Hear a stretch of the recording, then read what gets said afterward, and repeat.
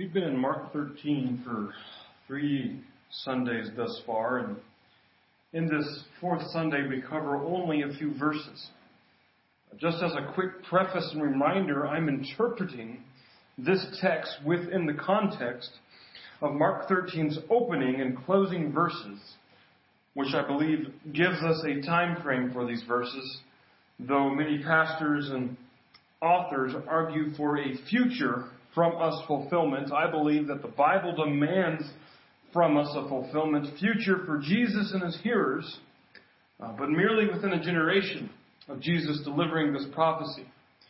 I bring this up repetitively not because I'm dogmatic about my interpretation per se, but I'm dogmatic about the inerrancy of Scripture and its trustworthiness. I want you to trust Jesus at his plain word.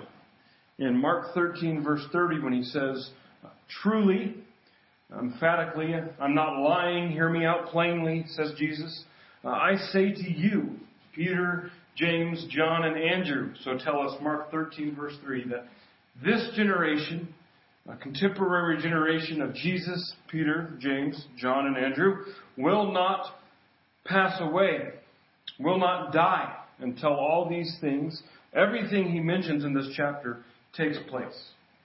That's a statement that I cannot ignore. And if I want to be faithful to Scripture, I probably should not twist. Some pastors and Christians do twist it because they think that it has to be a future fulfillment because of the language that this passage uses. I hope that our studies thus far and will continue to be a sigh of relief for you that, lo and behold, you can trust Jesus at his word. And as we have seen throughout the time frame that Jesus is talking about, fulfillments of his word.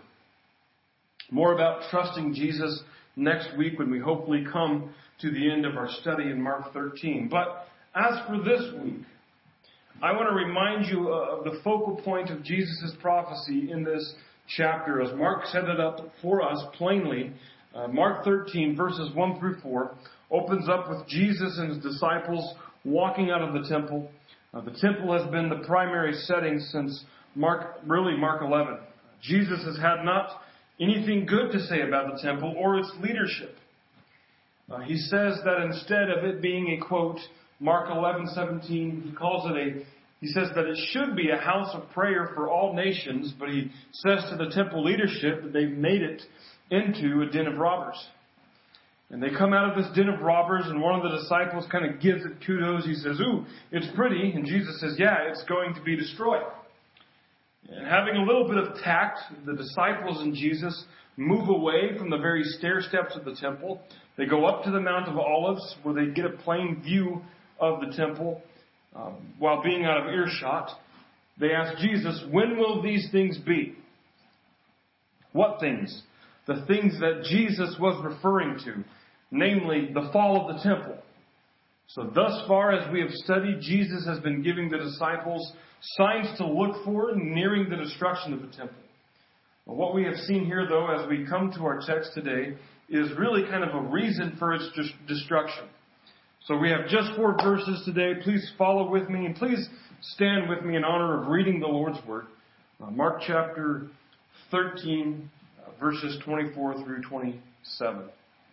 It says this: "But in those days after that tribulation, the sun will be darkened, and the moon will not give its light. And the stars will be falling from heaven, and the powers in the heavens will be shaken. And then they will see the Son of Man coming in clouds with great power and glory. And then he will send out the angels and gather his elect from the 4 winds, from the ends of the earth to the ends of the heaven." Let's pray. Heavenly Father, we come before a weighty thing anytime we come before it. Your word, your Scripture. Father, I thank you for your Scripture. I thank you that you've presented it to us and that you've inspired the writing of it through your Holy Spirit. And Father, we trust your Spirit to lead us and guide us now as we listen to your word. Father, would you use your word continually to speak to us? May we learn more about you through this word, and may your Holy Spirit apply it to our hearts in a way that is very applicable and practical. We trust that you can do that. Father, would you bless the preaching of your word? Would you bless the hearing of your word? Would you get me out of the way and say what it is that you wish to say to us? We ask and we pray these things in the name of our Savior, Jesus. Amen. Please be seated.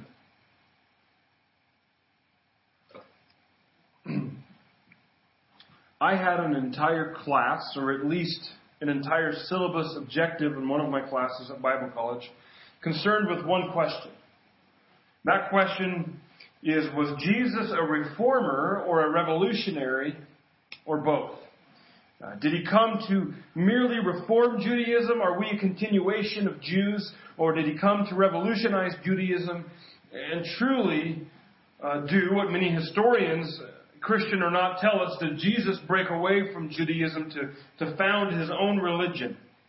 What did Jesus think he was doing? Did he do both? Did he reform the Jewish faith and revolutionize the people of God on making an entire new people of God? Splits in Judaism were nothing new for the Jewish people. At the time of Jesus, there were Pharisees, kind of a holiness movement, very law-abiding. There were Zealots, kind of the fringe element, very woodlandy. These were the guys with guns and ready to tackle the authorities. There were Sadducees, high-ranking officials, loaded with money. They read the Bible. They just didn't believe anything supernatural about it. They kind of liked it for its rules. But going back further into Jewish history, there were also Samaritans. Now, this was a much bigger split than just denominations, a bit bigger divide, a few more nuances of walls between Jews and Samaritans than just, say, Jewish Pharisees and Jewish Sadducees. See, Sadducees and Pharisees can get together and talk, but Samaritans and Jews, they had rules about not talking with each other. Samaritans occupied a geographical space on the map, and the book of John tells us that Jews would rather walk around that geographical location than go through it. You see, they would rather get to Lewiston via Grangeville from Kamiah than take Highway 12, if you catch my drift. John also tells us about Samaria, one of the most notable stories about Jesus and a Samaritan woman. And John introduces this story. Here's Jesus, single rabbi male, and here's a Samaritan woman, loose morally, or we're led to believe, at the well in the heat of the day, so as to ignore the other women who gather in the cool of the morning. And she's not supposed to talk with guys. She's not supposed to talk with Jews and just her luck. Here's a Jewish single guy at the well. What happens? Well, you know the story. It was bound to happen.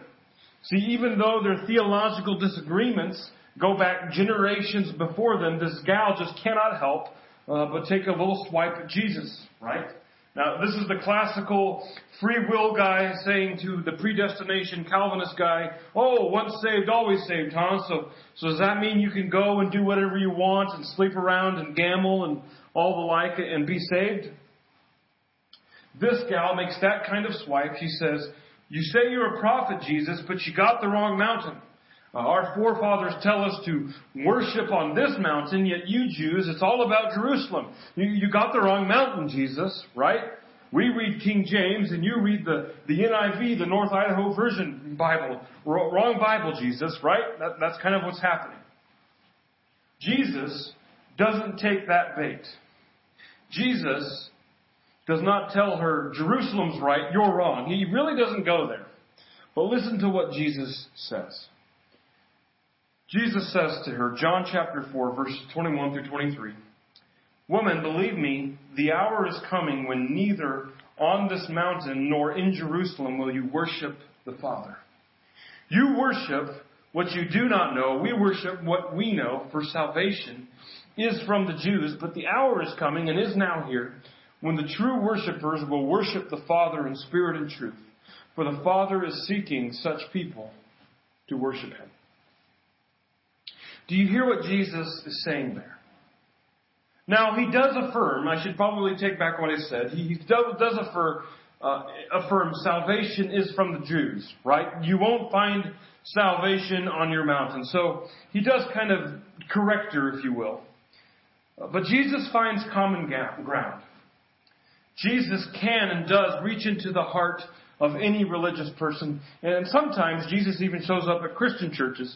See, Jesus finds common ground and he says, the hour is coming where the mountain does not matter, because it's not about the mountain. It's about the Father, and it's about the Spirit and truth. I think we're going to find what Jesus means as we study today. We're going to trek through a forest, though, to get to the answer of this text. So remember what I say here, but let's enter into this forest.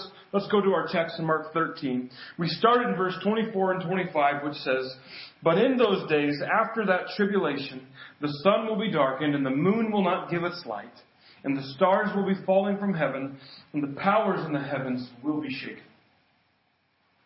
I've been making the case that Jesus, and Mark is recording Jesus, and they're arguing concerning the time span of one generation, because that is simply what Jesus says in Mark 13:30, that he says a lot of things will be happening leading up to the fall of the temple. We've gone through several images that usually you and I are more familiar in respect to a future tense fulfillment, because we're used to pastors getting out time charts and the authors making tons of money on coming up with future ideas on who the Antichrist is, when all that is necessary is a thorough reading of your New Testament and a few outside sources, whether it be historians or church fathers, to show us that these images are fulfilled, and most important, agrees and fits together with Jesus' words in Mark 13, verse 30. And so we come to this cataclysmic imagery. I told you the last time together that we were in Mark 13 that Jesus is using prophetic language. Now, I have a worry that whenever I say that, prophetic language, that a snarky little critic shows up in your mind and says, that's just an excuse that people like Kevin use to get away from a literal interpretation. Kevin, the sun will be darkened, the moon will not give its light, and the stars will literally fall from heaven, and there will be powers in heaven shaken. Kevin, just take it as it is.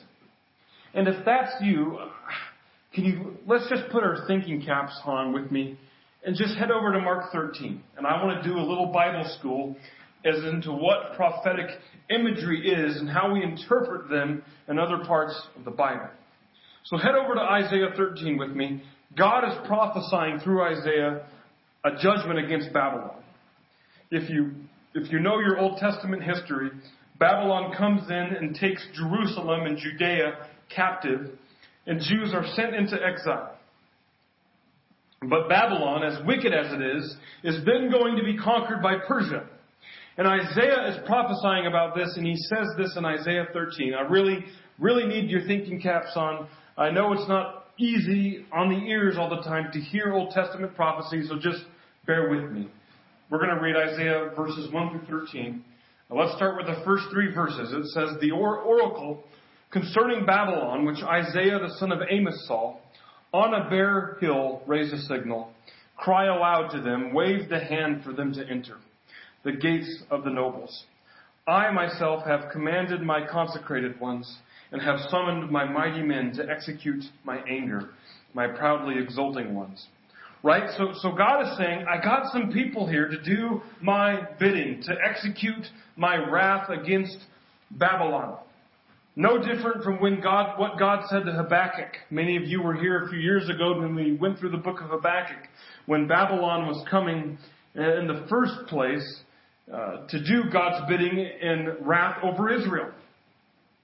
But God continues about the people that He's got ready to do His bidding against Babylon. And He says, "The sound of a tumult is on the mountains, as of a great multitude.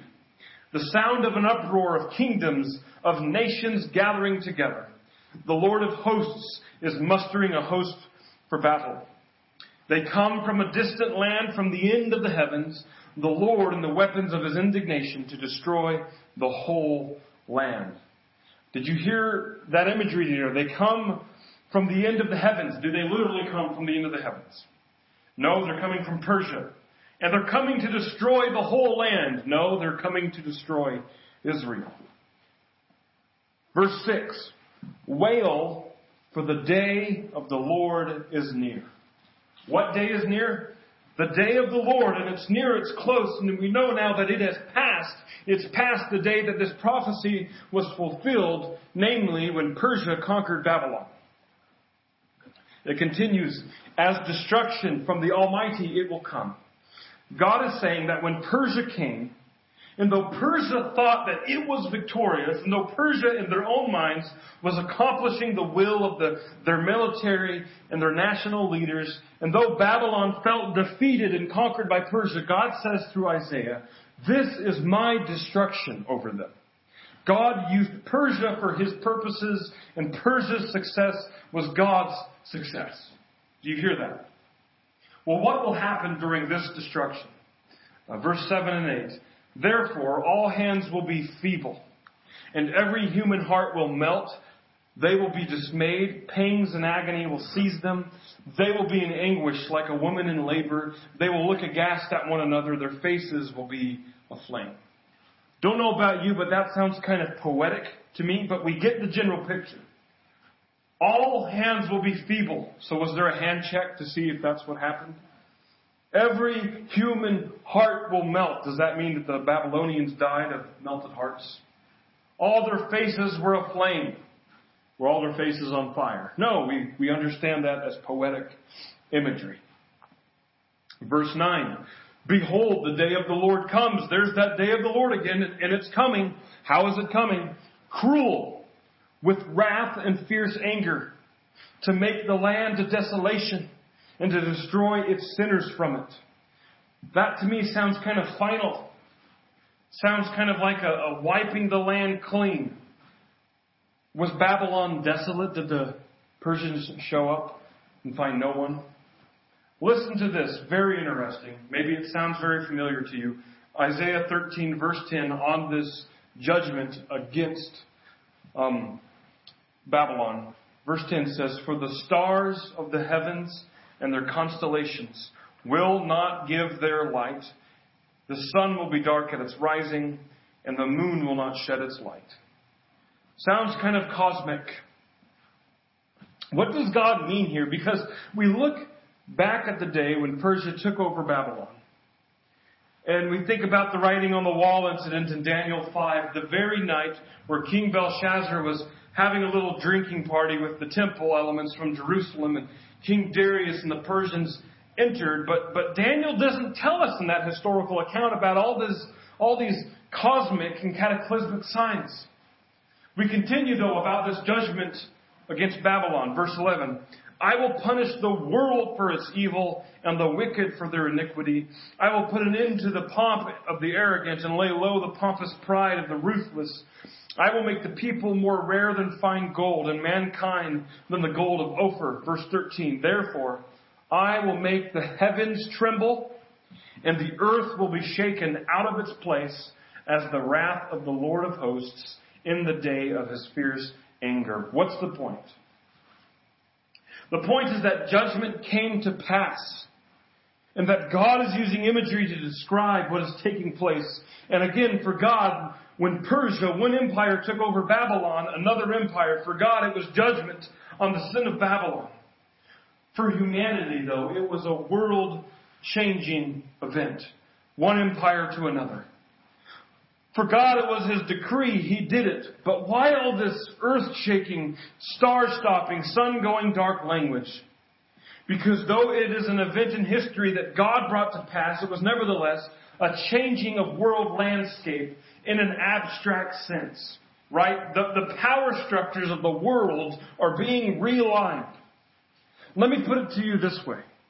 When I say the day that the Berlin Wall fell, you think primarily of an end to an era of communism in a certain place.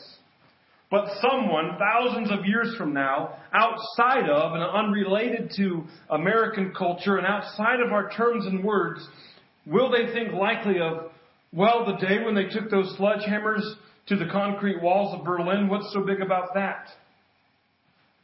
Yes, we talk about that incident, But for the mind, the contemporary mind, in 1989 Berlin, it was more than just a physical act. Does that make sense? Do you understand the difference between the fall of the Berlin Wall, a concrete falling wall over in Berlin, and then the fall of the Berlin Wall and into an era of communism in history in Berlin? Why do I bring all of this up? I want you to hear the same language as here in Isaiah 13, as well as lots of verses that I've put it on your outline with similar texts that sounds almost exactly the same as what Jesus says here in Mark 13. But in those days, after that tribulation, the sun will be darkened, and the moon will not give its light, and the stars will be falling from heaven, and the powers in the heavens will be shaken. Does that not just sound like what we read in Isaiah? And I think that this is intentional. Because note the double language of judgment that Jesus is using here in prophesying what I consider to be 70 AD. Jesus is saying, I think in prophetical language, a big realignment here. The fall of one era, namely Second Temple Judaism, a block of history in God's people where they came to the temple, worshipped at the temple, did sacrifices at the temple, did pilgrimages to the temple. The God-centered life was a temple-centered life, and God is saying that era is being dealt a decisive blow. Jesus is saying, I'm the center of life, not the temple. I come here and I died for your sins, and I called God's people away from the temple, not to it. And so when 70 AD happens, the fall of Second Temple Judaism and the rise of God's outward reach into the world. We'll talk about that in a few minutes. But that's the first judgment. The second judgment I want you to see is the irony and the statement of the fact that likely Jesus' hearers would hear in their minds, as Jesus is saying these things, they would go to Isaiah 13, where Isaiah uses very similar language to prophesy judgment against Babylon, but this time it's different. See, Jesus' judgment here in Mark 13, it's not against Babylon, but do you understand the tragic irony that it's against Jerusalem? Again, I really want you to see this. Isaiah 13, 9 through 10, against Babylon. Behold, the day of the Lord is coming, cruel with fury and wrath and burning anger, to make the land a desolation. He will exterminate its sinners from it. For the stars of heaven and their constellations will not flash forth their light, and the sun will be darkened when it rises. The moon will not shed its light. Verse 13, therefore I will make the heavens tremble. The earth will be shaken out of its place. And the wrath of the Lord of hosts in the day of his fierce anger. Compare that with images prevalent in Mark 13, verse 14. When you see the abomination of desolation standing where he ought not to be, let the reader understand, and let those who are in Judea flee to the mountains. Verses 24 and 25. But in those days, after that tribulation, the sun will be darkened, the moon will not give its light, the stars will be falling from heaven, and the powers in the heavens will be shaken. So the irony and the tragedy is that Babylon has become Jerusalem. Friends, that's similar for us to hear America is Rome, and we're not talking about the prestige of Rome, but the moral decay and the sinfulness and the waning of a huge empire, going into filth and extinction. See, Babylon was Israel's enemy. Though it is a big deal, Israel was happy to see Babylon go, even if it meant Israel had new conquerors. Persia. At least Persia released the Jews to go back to Jerusalem. I believe Jesus is giving Jerusalem double judgment and describing the end of the era, but also comparing it prophetically with Babylon. Verse 26. And then they will see the Son of Man coming in clouds with great power and glory. I know this sounds future because how we're wired. Can I drop a mind bomb for you real quick to get you off the kick that this must be God's second coming? I want you to listen to a very curious phrase of what Jesus says to his disciples. Matthew chapter 10, verse 23. He's talking to his disciples when he says, when they persecute you in one town, flee to the next. For truly I say to you, you will not have gone through all the towns of Israel before the Son of Man comes. You could do 2, maybe 3 things with that verse. A, you can take that verse at face value and say, okay, the Son of Man must have come in some way before Jesus' disciples were done in Israel. B, you can say, Jesus made a slight boo-boo there. He obviously didn't come in the way I expect him to come, and thus he lied and is a false prophet, and we got bigger problems than just Jesus giving a boo-boo then. Option C, you can refuse to take it at face value, but simultaneously hold a contradictory view that Jesus must be referring to his second coming there, and ignore that verse in the guise of saying, I'm appealing to the mystery of God here because there's a reality that I can't pinpoint, but it will be revealed to me. In fact, I remember sitting in Sunday school at the Valley View Nazarene Church. Don't remember who my teacher was, and it's not really a judgment on them, but I remember reading that verse, and I say to them, I said, what do we do with this verse? And that's exactly what they say. Well, there's mysteries about God's Bible that we just don't really understand, and maybe we're not supposed to. And I said, that helped. I'm saying that you can go with option A and you can take it at plain value. Because to go with option A, it does not do damage to the Scripture. To say that this verse was fulfilled as Jesus said doesn't do damage to the Scripture. It might do damage to a desired interpretation that you have of Scripture, and I would encourage you to submit to Scripture and surrender your desired interpretation. We go back to Mark 13:26, and we see firstly that Jesus in his words here reveals the intent of his message. He says the Son of Man is coming in clouds, which is a picture straight from Daniel chapter 7, verses 13 through 14. You can look that up later. And so we might ask, what does Jesus mean by that? He's coming on the clouds. The Son of Man is coming in clouds. And so Jesus continues, with great power and glory. That's what that means. The Old Testament tells us that God often came in power and glory invisible through clouds. When God promises to give manna to the Israelites in Exodus 16, particularly verse 10, he appears in a cloud. We see the cloud covering Mount Sinai in places like Exodus 19 verse 9 and Exodus 24, 15 through 16. We see Moses would talk to God face to face in places like Exodus 33 verse 9, which says, when Moses entered the tent, the pillar of cloud would descend and stand at the entrance of the tent, and the Lord would speak with Moses. We see that to continue to happen through the books of Leviticus and Numbers. Most recently, though, in the book of Mark, we saw in Mark chapter 9, Jesus, Peter, James, and John, they go up a hill. And Jesus meets with Elijah and Moses and is transfigured. Mark 9:3 says, and his clothes became radiant, intensely white, as no one on earth could bleach them. So what happens? Mark 9:7 says, and the cloud overshadowed them, and a voice came out of the cloud saying, this is my beloved Son, listen to him. My point, God shows up. God comes near. God seems to reveal himself and reveal his power and reveal his glory consistently through a cloud. And all the instances I just mentioned to you was God's coming on clouds, but it was not a final coming. It was not a coming, picking up and going. So if we take God's coming on the clouds here in Mark 13, and actually I want to take a quick aside real quick. I want to point something out to you. I just gave you a bunch of references with God coming on the clouds.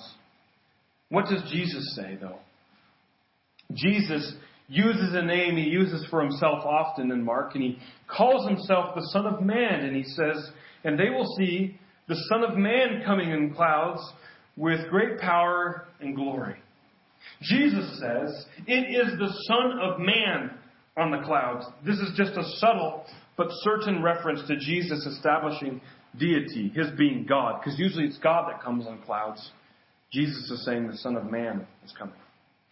So did God, did Jesus, did the Son of Man come on the clouds with a 70 AD Jewish war, follow the temple fulfillment, as Mark 13, 1 through 4, this is about the fall of the temple, and Mark 13:30, this is this generation, as they both indicate. Did Jesus come on the clouds? As we've been going through Mark 13 slowly, so as to point out to you historical fulfillments, I do this to present eschatology that does not get much airtime, but I also do this to point out again that we don't need to be prophets to figure out this text. I've been pulling from a Roman contemporary historian like Tacitus, and I've also been pulling from a Jewish historian named Josephus. I want you to get to know Josephus. I want to give you a quick introduction to who this guy is. He was a Jewish commander in the Jewish War that we've been talking about, which lasted anywhere from about 66 to 73 AD. Josephus was not a Christian, but Josephus was post-Jesus has come, and Josephus didn't believe him as the Messiah, Jewish. That's who he is. His city in northern Israel gets captured. He's taken captive. Some say that he betrayed, he became a traitor, that he switched sides. Josephus, like Jeremiah before him, was watching Jerusalem. And I think Josephus did not want to watch his world burn. He saw that the Romans were going to win. So Josephus, he becomes a translator for the Romans. He's a liaison between the Romans and the Jews. And he tries to encourage the Jews to surrender before it's too late, to surrender before Jerusalem burns, before the temple falls. But Jesus is a true prophet. And Jerusalem, the Jews in Jerusalem were stubborn and unyielding. And Jerusalem burns and the temple burns. So Christians go to Josephus often to get a snapshot of first century Christianity. And I would say non-Christians go to Josephus anyways because he is a good record of history. And I want to say that everything about Josephus' work suggests that it's as accurate and as unbiased as can be expected. So I'm not saying that it's completely unbiased, but it's unbiased as can be expected from a person who is so personally involved in that war. So were his works divinely inspired and on par with the Bible? Of course not. But remember 2 weeks ago, we looked through a text that says, if you follow me, the world will hate you. And so what you and I did is we tap into our experiences as a Christian and we say, that's true. So we look at prophecy in Mark 13, which again, verses 1 through 4 and verse 30 plainly state is about the fall of the temple and before the contemporary generation passes. And we compare it with history that we have from that time and we say, yep, that matches up. Case in point, I want to take you to arguably the most fascinating passage in Josephus' writings about that war in 70 AD. Josephus is a true historical skeptic at heart, it seems, as he opens up this record with a little reluctance on his part. Listen to what he says. He says, on the 21st day of the month of Artemisius, a certain prodigious and incredible phenomenon appeared. I suppose the account of it would seem to be a fable were it not related by those who saw it, and were not the events that followed it of so considerable a nature as to deserve such signals. So he gives a time and a day, and he says something unnatural and phenomenal appeared, so much so that if I were to relate it, some might think it untrue. However, many eyewitnesses attest to it, and Josephus says, I would not speak of it only except for what befell the city after its happenings. It seems only fair to share for what it's worth. Do you hear that? And so then, this is what Josephus says. He says, for before sunsetting, chariots and troops of soldiers in their armor were seen running about among the clouds and surrounding the cities. Do you see why Josephus introduced that section as he did?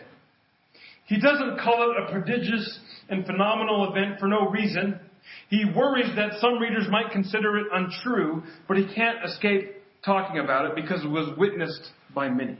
Now, some of you say, well, that just sounds miraculous. I don't know if I can believe that. And I would argue that's, by definition, what a miracle is. It doesn't happen every day.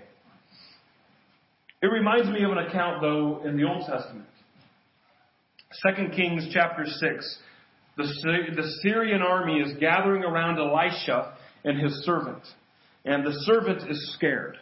So read with me 2 Kings 6, verses 14 through 17. It says, "So he," that is the king of Syria, "sent there, where Elisha is, horses and chariots and a great army.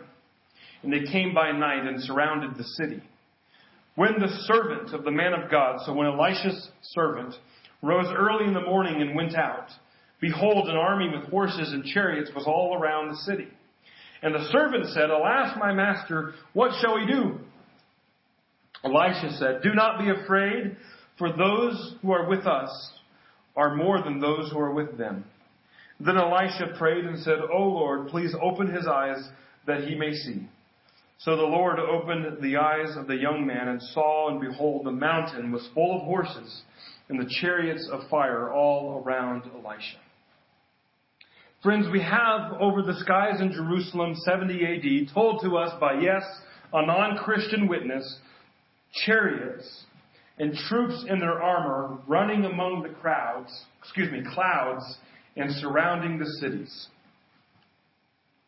Josephus continues, "Moreover, at that feast which we call Pentecost, as the priests were going by night into the inner court of the temple, as their custom was, to perform their sacred ministrations, they said that in the first place they felt a quaking and heard a great noise, and after that they heard a sound as of a great multitude saying, 'Let us remove hence.'" The priest going into the temple, an earthquake happens, and a multitude of disembodied voices, "Let us remove hence." In other words, get out fast. To me, that sounds like signs in the sky, shaking in the heavens, the Son of Man coming on clouds. What is happening here? Why is Jesus speaking in prophetic language? Why is this a realignment of the spiritual landscape of 1st century AD? Because in a few days from Jesus prophesying this, roughly 33 AD, Jesus is going to go to the cross. Jesus is going to take the place of the temple. Friends, the people of God meet in the temple of God, and the temple of God is not the place that Jesus and his 4 disciples are looking out from the Mount of Olives. No, the temple of God is Jesus himself. Jesus is the house of prayer for all nations. Jesus is where the nations come to find eternal life. Jesus is the centrality of God's people. Jesus is where the final sacrifice takes place. We take pilgrimages to and we lodge at Jesus, not the temple. Friends, we're going to peek ahead and fast forward a few chapters in Mark, because Jesus here in Mark 13 is talking about the fall of one temple. And in the gospel accounts, we are told that Jesus talks about another temple that falls down. And as Jesus hangs on the cross, Jesus hears from a mocker about that statement. We look in Mark 15, verse 29 and 30, which says, "And those who passed by derided him, wagging their heads and saying, 'Aha, you who would destroy the temple and rebuild it in 3 days, save yourself and come down from the cross.'" Jesus did say that should one knock down this temple, he would restore it in 3 days. Jesus was being as literal as possible, because Jesus is the temple of God. Jesus is our temple. There's a cosmic shift in the people of God who would worship in spirit and truth.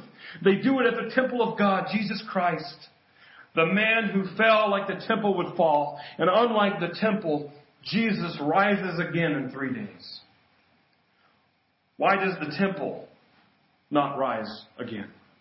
We see that in our final verse today. Verse 27 of Mark 13 says, "And then he," I'm assuming that's the same he as the Son of Man coming on the clouds, "will send out the angels and gather his elect from the 4 winds, from the ends of the earth to the ends of heaven." Circle that word angels. translators of the Bible are often put in hard predicaments. Because we have English words that can mean different things depending on context. And sometimes both meanings can work for one context. So as it is in Hebrew.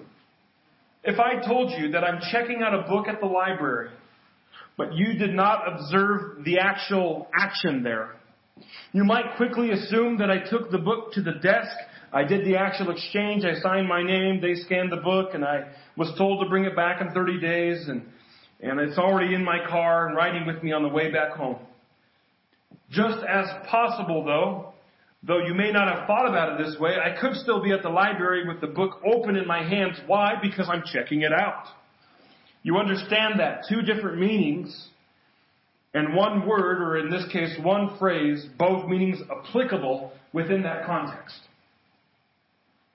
This word angels is angelos, and it means literally a delegate or a messenger. And it's used in the Bible interchangeably between human messengers and then the supernatural angelic image you probably have in your mind. Our first quickly understanding of angels. So many Bible translations put in the word angels here, as in He will send out angels to gather the elect. However, this exact same word is used in Mark chapter 1, verse 2, referring to, I will send my messenger before your face. And Mark sees this messenger in Mark 1:2, same word as angel, but he sees it as John the Baptist, who is a human being and who is a messenger of God.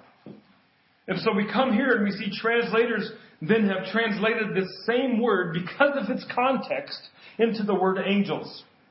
I looked through a plethora of translations and saw only three much less known translations translating this word as messengers. One of those translations being Young's literal translation. Like I said, though, this is a predicament for translators because they look at the context and they have to make a decision. I'm going to go against the majority of translators, which again is okay because, as I said, the original Greek is used interchangeably.